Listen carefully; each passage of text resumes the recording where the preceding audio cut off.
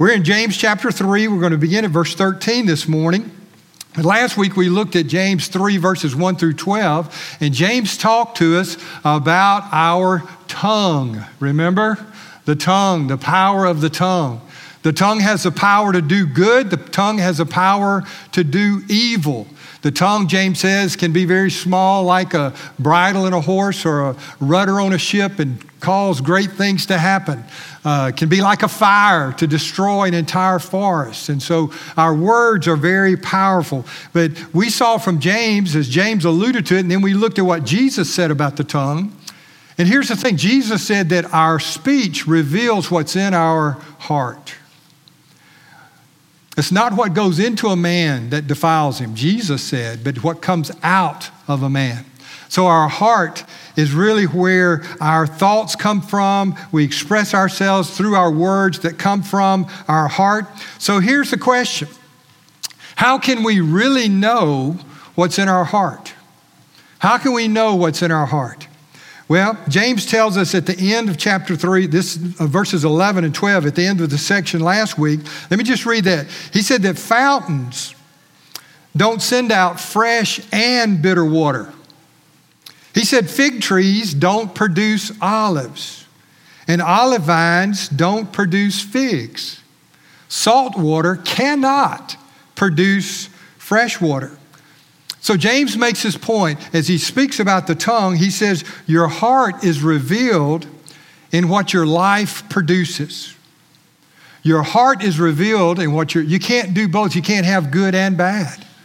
Your heart is revealed by what your life produces and what you say and how you live. Now, James carries this thought into verse 13. So let me just read verse 13. Who among you is wise and understanding? Let him show by his good behavior his deeds in the gentleness of wisdom.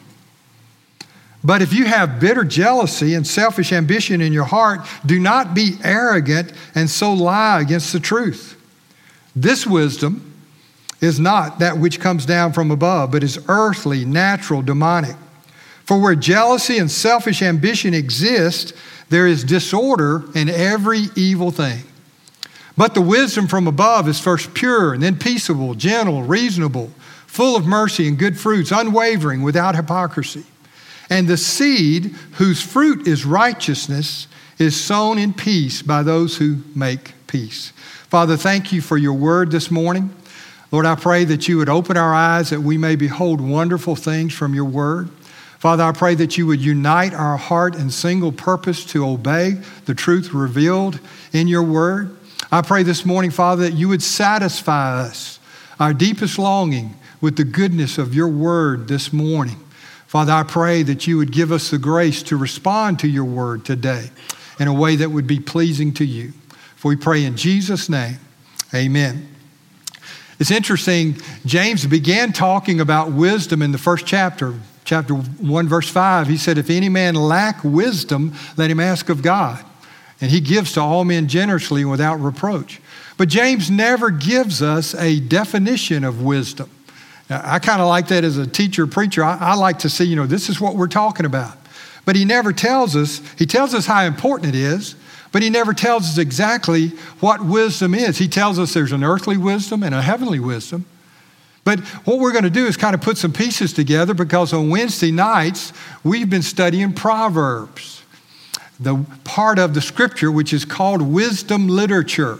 And we encourage you to come. We have a meal at 5, and we eat there, and then we share from God's word and have a time of prayer at 5 o'clock on Wednesday, except we're not meeting this Wednesday night, okay? But come next Wednesday night. But we're talking about wisdom. And Proverbs says this, the fear of the Lord is the beginning of wisdom, and knowledge of the Holy One is understanding. Proverbs also says, trust in the Lord with all your heart. You know these verses. And do not lean on your own understanding. In all your ways acknowledge him, and he will direct your paths. So James doesn't tell us what wisdom is, but we know that as good Jewish students of the word, of the scriptures, they knew that wisdom begins with a knowledge of God. And that if we acknowledge God, he will direct us in all our paths and lead us into a life of wisdom. Tim Keller has a summary of the book of Proverbs, which again is good for us to know because as James talks about wisdom, he's talking about not only how we relate to God, but how we relate to one another. And that's what the book of Proverbs does. Tim Keller says there are 5 main things we learn from the book of Proverbs. One is the knowledge of God, how important it is to know God. Secondly is to obey his commandments, to keep his word, just like James says, to be a doer of the word, not a hearer only. To be humble toward others. To be sacrificially generous. That's what the book of Proverbs teaches us, to be generous people. And then to be steadfast in trials. Proverbs says that as a father disciplines his son, so God disciplines his children. What does James tell us? Consider it all joy, my brethren, when you encounter various trials, knowing that the testing of your faith produces endurance. And let endurance have its perfect result. He's telling us there's a purpose for the difficult things that we go through in life. So again, this morning, we're talking about wisdom, a lifestyle, a way of living, a wisdom that is available. If any man lack wisdom, let him ask of God. A wisdom that's available to every person in this room. A wisdom that is very practical. It's how we live. A wisdom that whoever possesses it will show evidence in their actions and their attitudes. So James is addressing this because it's interesting. He saw problems in the church. He saw 3 major things that he addresses in his book. And look over in chapter 1. Verse 26. We're going to deal with the third of the 3 issues that James says we need if we're going to have true religion. Verse 26, if anyone thinks himself to be religious and yet does not bridle his what? His tongue. We talked about that last week. James said there's a problem in the church. There's a problem in the church. We need to talk about the tongue.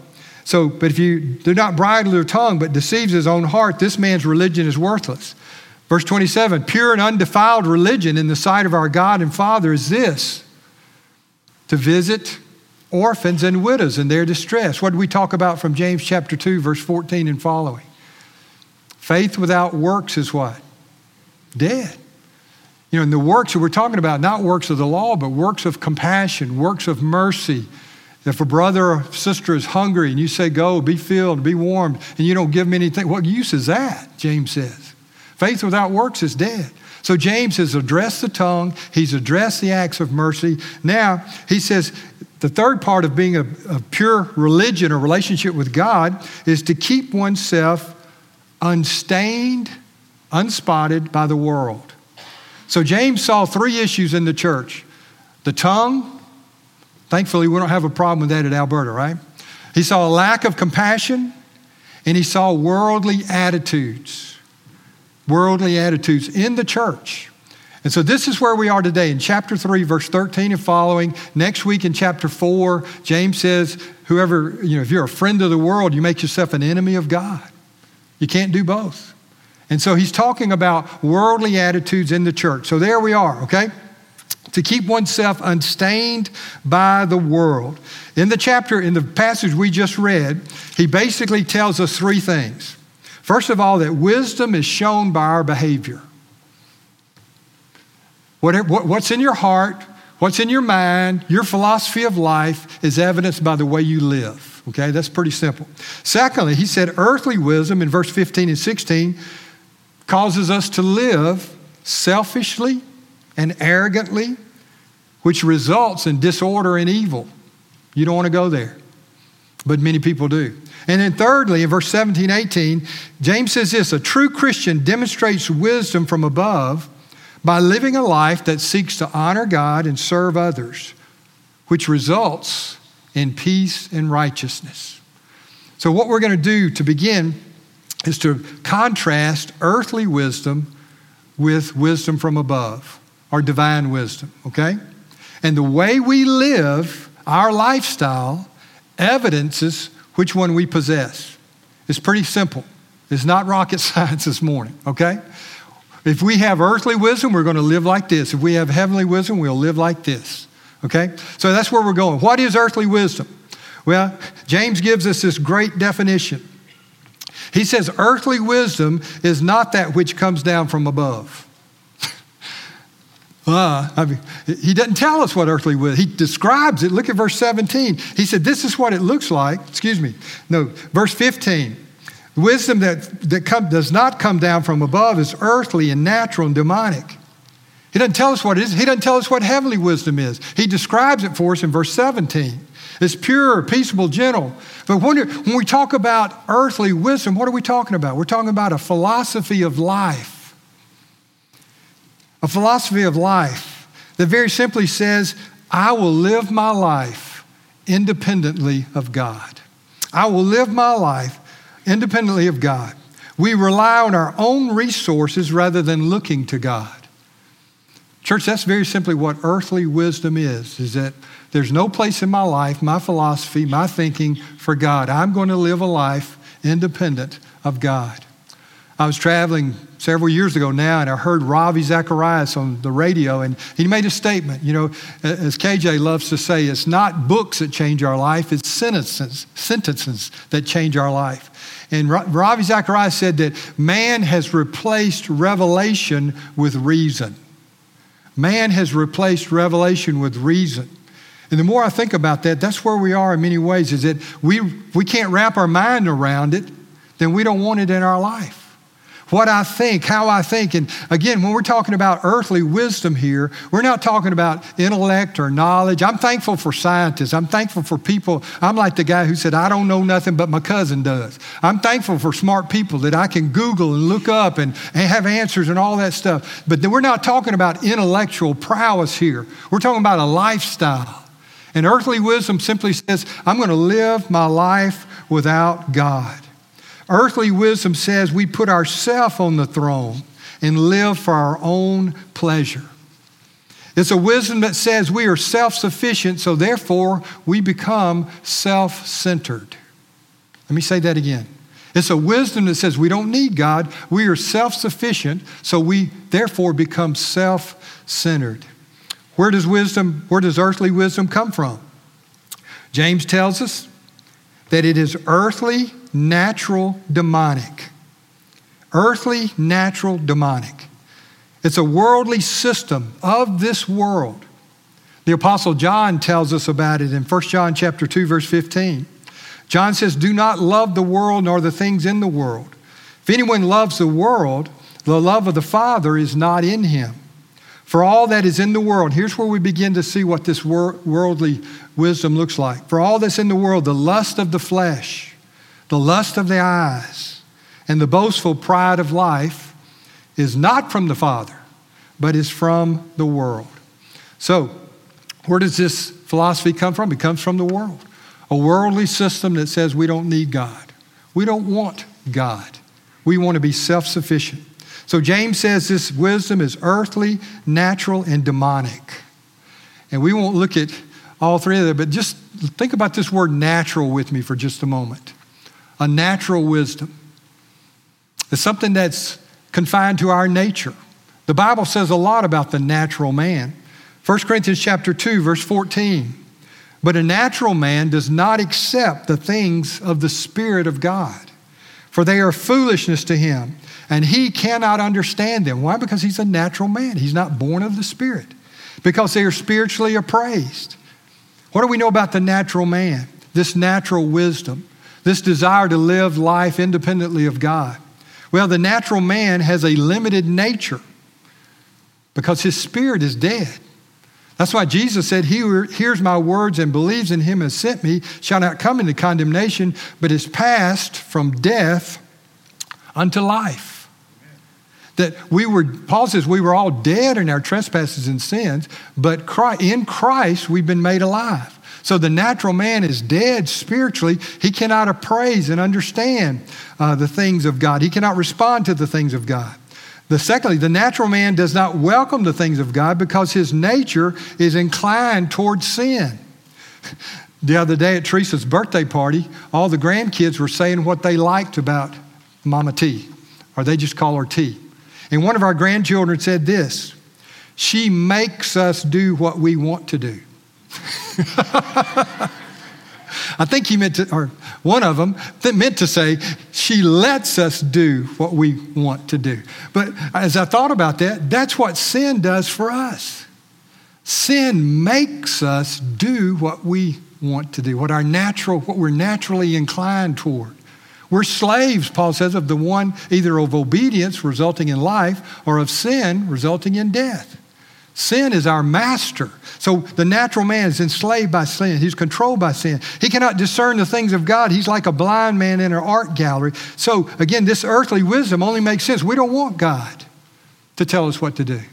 We don't want God in control of our life. So that's why the Bible says we must be born again. If you're here today and you've never been born again spiritually, you're a natural man, you're a natural woman. We love you, but we want you to know Jesus. We want you to be born of the Spirit, to come to know the life-changing experience of knowing Christ and changing your life. So we must be born again. What does earthly wisdom look like? Verse 14, again, bitter jealousy and selfish ambition. But if you have bitter jealousy and selfish ambition in your heart, do not be arrogant and so lie against the truth. Bitter jealousy, selfish ambition, it leads to arrogance and deception. And deception. But I'll just concentrate just a moment on bitter jealousy. I like that. Well, I don't like it, but it's interesting, that term bitter. Bitter. Have you ever taste something bitter? Bitter jealousy? That's a bitter pill to swallow. Bitter jealousy, what does that look like? You know, jealousy is hard to quantify, isn't it? You can't measure a person's jealousy. But let me just ask you, do you ever have a pang in your heart when something good happens to someone that you're not particularly fond of? Maybe there's a little jealousy there, and their kids do well and you don't want to celebrate. Or let me tell you, even worse. Do you have kind of a little smile come to your face whenever something happens to this family that's not all positive? I'm not talking about a death or anything, but something negative happens to them and you kind of smile on the inside. To me, that's that bitter pang or that jealousy that can creep into our hearts. Selfish ambition. We're all about ourselves, our family. And many times it happens with parents and children, doesn't it? Teenagers especially. There's a sense of jealousy there. That bitter jealousy is when we have that pang in our heart when something good happens to somebody we don't like. It's very deceptive. Very deceptive. But it's very, very real. That's the worldly system. That's the fruit of selfish ambition because that's the way the world operates. The world tells us to look out for ourselves. Selfish ambition means that we're going to be successful at any cost, regardless of the cost. There's nothing wrong with ambition, but it has to be tempered by integrity. And for the believer, for the glory of God, we want to do things, but we want to do it for God's glory, not for our own good name or well-being. What are the results of earthly wisdom? James says, look at verse 16. For where jealousy and selfish ambition exists, there is disorder and every evil thing. Chaos. Or disorder, every evil thing. It's like Judges 21, the last verse says, everyone did what was right in their own eyes. Can you imagine? That's disorder in every evil thing. Isaiah 5:20 says, woe to those who call evil good and good evil. I used to listen to Paul Harvey years ago. And I remember I had this quote in my notes from years ago. He said, although we have starving people, this is the kind of confusion that results from man's wisdom. He says, although we have starving people, our government is paying farmers not to grow food. Our Supreme Court has outlawed snake handling because in 10 years, 7 people died from handling snakes, while every year 60,000 people die of alcohol-related deaths. Can you explain to me why in Maryland a 17-year-old girl has to get her parents' permission to get her ears pierced when that same girl can have an abortion? You know, it just doesn't make sense. Confusion in every evil way. I'm not advocating snake handling. I don't like snakes. There's one in our neighborhood somewhere around here that you can handle anytime you want to. And if you grab him, put him away. But I'm just telling you, man's wisdom can be very illogical. Do you agree? I mean, you look at it can be very illogical. Disorder, confusion, evil. Next week, we'll look at chapter 4, verse 1. What are the source of quarrels and conflicts among you? Is it not your pleasures that wage war in your members? I mean, there's this conflict that results when everybody wants to have their own way. This can happen to us corporately, as a people, as a society, but it begins with us individually in our own life when we seek earthly wisdom, or we're living earthly wisdom instead of seeking God's wisdom for our life. Well, let's talk quickly about divine wisdom. What is it? Verse 17, but the wisdom from above. The wisdom from above. And again, James doesn't tell us this is what wisdom is, but this is the fruit of the wisdom. But wisdom, what are we talking about? It's knowing God. The beginning of wisdom, the fear of the Lord is the beginning of wisdom. And knowledge of the Holy One is understanding. Wisdom that we're talking about is knowing God, acknowledging Him in all our ways. Wisdom is living in awe of God and seeking to serve others. I was doing a study this week with some of our men, and we were talking about the greatness of God in creation. And then the psalmist says, but what is man that you would consider him? When we talk about the awe of God, we need to talk about the greatness of God in creation, but we need to talk, to me, the most awesome thing about God is that He loves me. He loves you. That I can have a relationship with God. That's awesome. That's awesome. So wisdom is when we live in the awe of God. Where does this wisdom come from? James says it's from above. It's from above. That means it has to be revealed to us by God.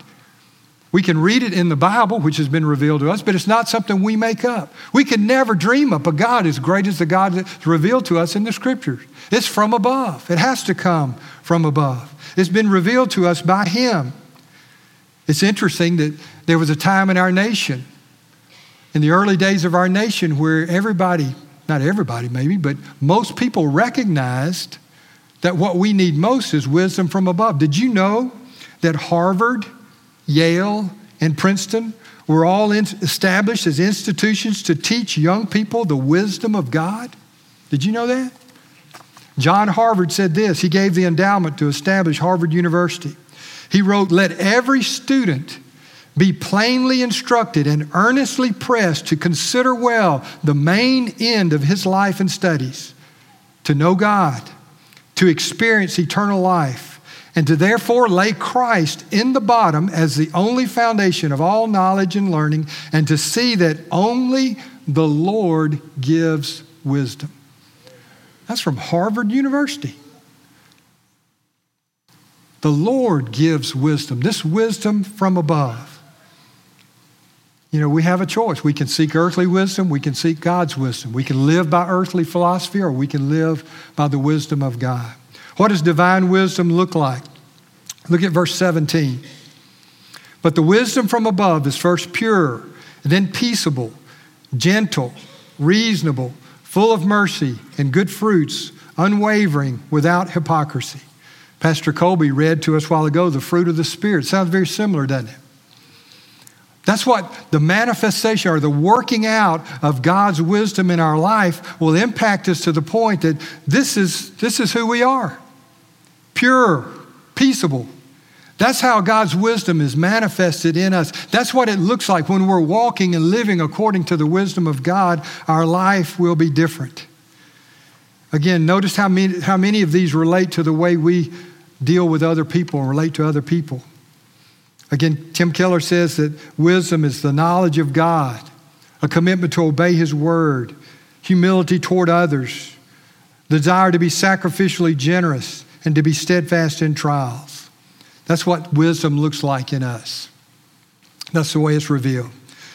What are the results of divine wisdom?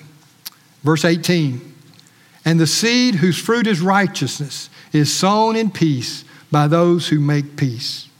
David Jeremiah says this, the Christian life is a life of sowing and reaping. The Christian who obeys God's wisdom sows righteousness, not sin. He sows peace, not division. The life we live enables the Lord to bring righteousness and peace through us into the lives of others. So the question is, which wisdom do you possess? In our daily Bible reading this week, and I was in Luke chapter 7, verse 35, said, yet wisdom is vindicated by all her children. Wisdom is vindicated by all her children. Think about that. What are the children of wisdom? Everything we've talked about, purity, righteousness, peace. Those are the children of wisdom. Wisdom is vindicated by all her children. Jesus said, each tree is known by its fruit. For men do not gather figs from thorns, nor do they pick grapes from a briar bush. The good man out of the good treasure of his heart brings forth what is good, and the evil man out of the evil treasure brings forth what is evil, for the mouth speaks from that which fills his heart. As we said last week, only Jesus can change our heart. Jesus, again, as I close, why do you call me Lord, Lord, and do not do what I say? Everyone who comes to me and hears my words and acts on them, I will show you whom he is like. He is like a man building a house who dug deep and laid a foundation on the rock. And when a flood occurred and the torrent burst against that house, and it could not shake it because it had been well built. Church, let me tell you how we can know which wisdom we possess. Is it an earthly wisdom? Is it a divine wisdom? There's really only one way to know. It's when the storms come. When the storms come. You know, there are people here who are coming out of a storm. There are people here today who are in a storm or going into a storm. Storms are just a part of life. And when the storms come, our wisdom, our hearts will be revealed. If it's an earthly wisdom or if it's a divine wisdom. Today, you can begin to build upon that foundation, the Word of God in your life. Taking God at His word, trusting in Him, that He loves you. He has a plan of salvation for you, that you can be saved through Jesus Christ, not by your works of righteousness, but by what Christ has done, placing your faith and trust in one who died for you so that you can live for Him. And when the storms come, we'll be like that little seagull sitting in the cleft of the rock. The waves are raging, the wind's blowing, but we're safely in the clutches of our Heavenly Father. Father, thank you for your word. Thank you for your promises this morning to us. Thank you for what you make available to us, your wisdom that is available. You said you'll give it to us if we simply ask for it. God, we love you. And pray, God, that you would fill us with your wisdom, which in essence is to fill us with your Spirit. And Lord, for us to be filled with your Spirit, we must be emptied of ourselves, our selfish ambition, our bitter jealousy, all the emotions that are so petty and lead to evil and disorder. And Lord, there may be someone here today saying, if I looked at my life, it's pretty much in disorder right now.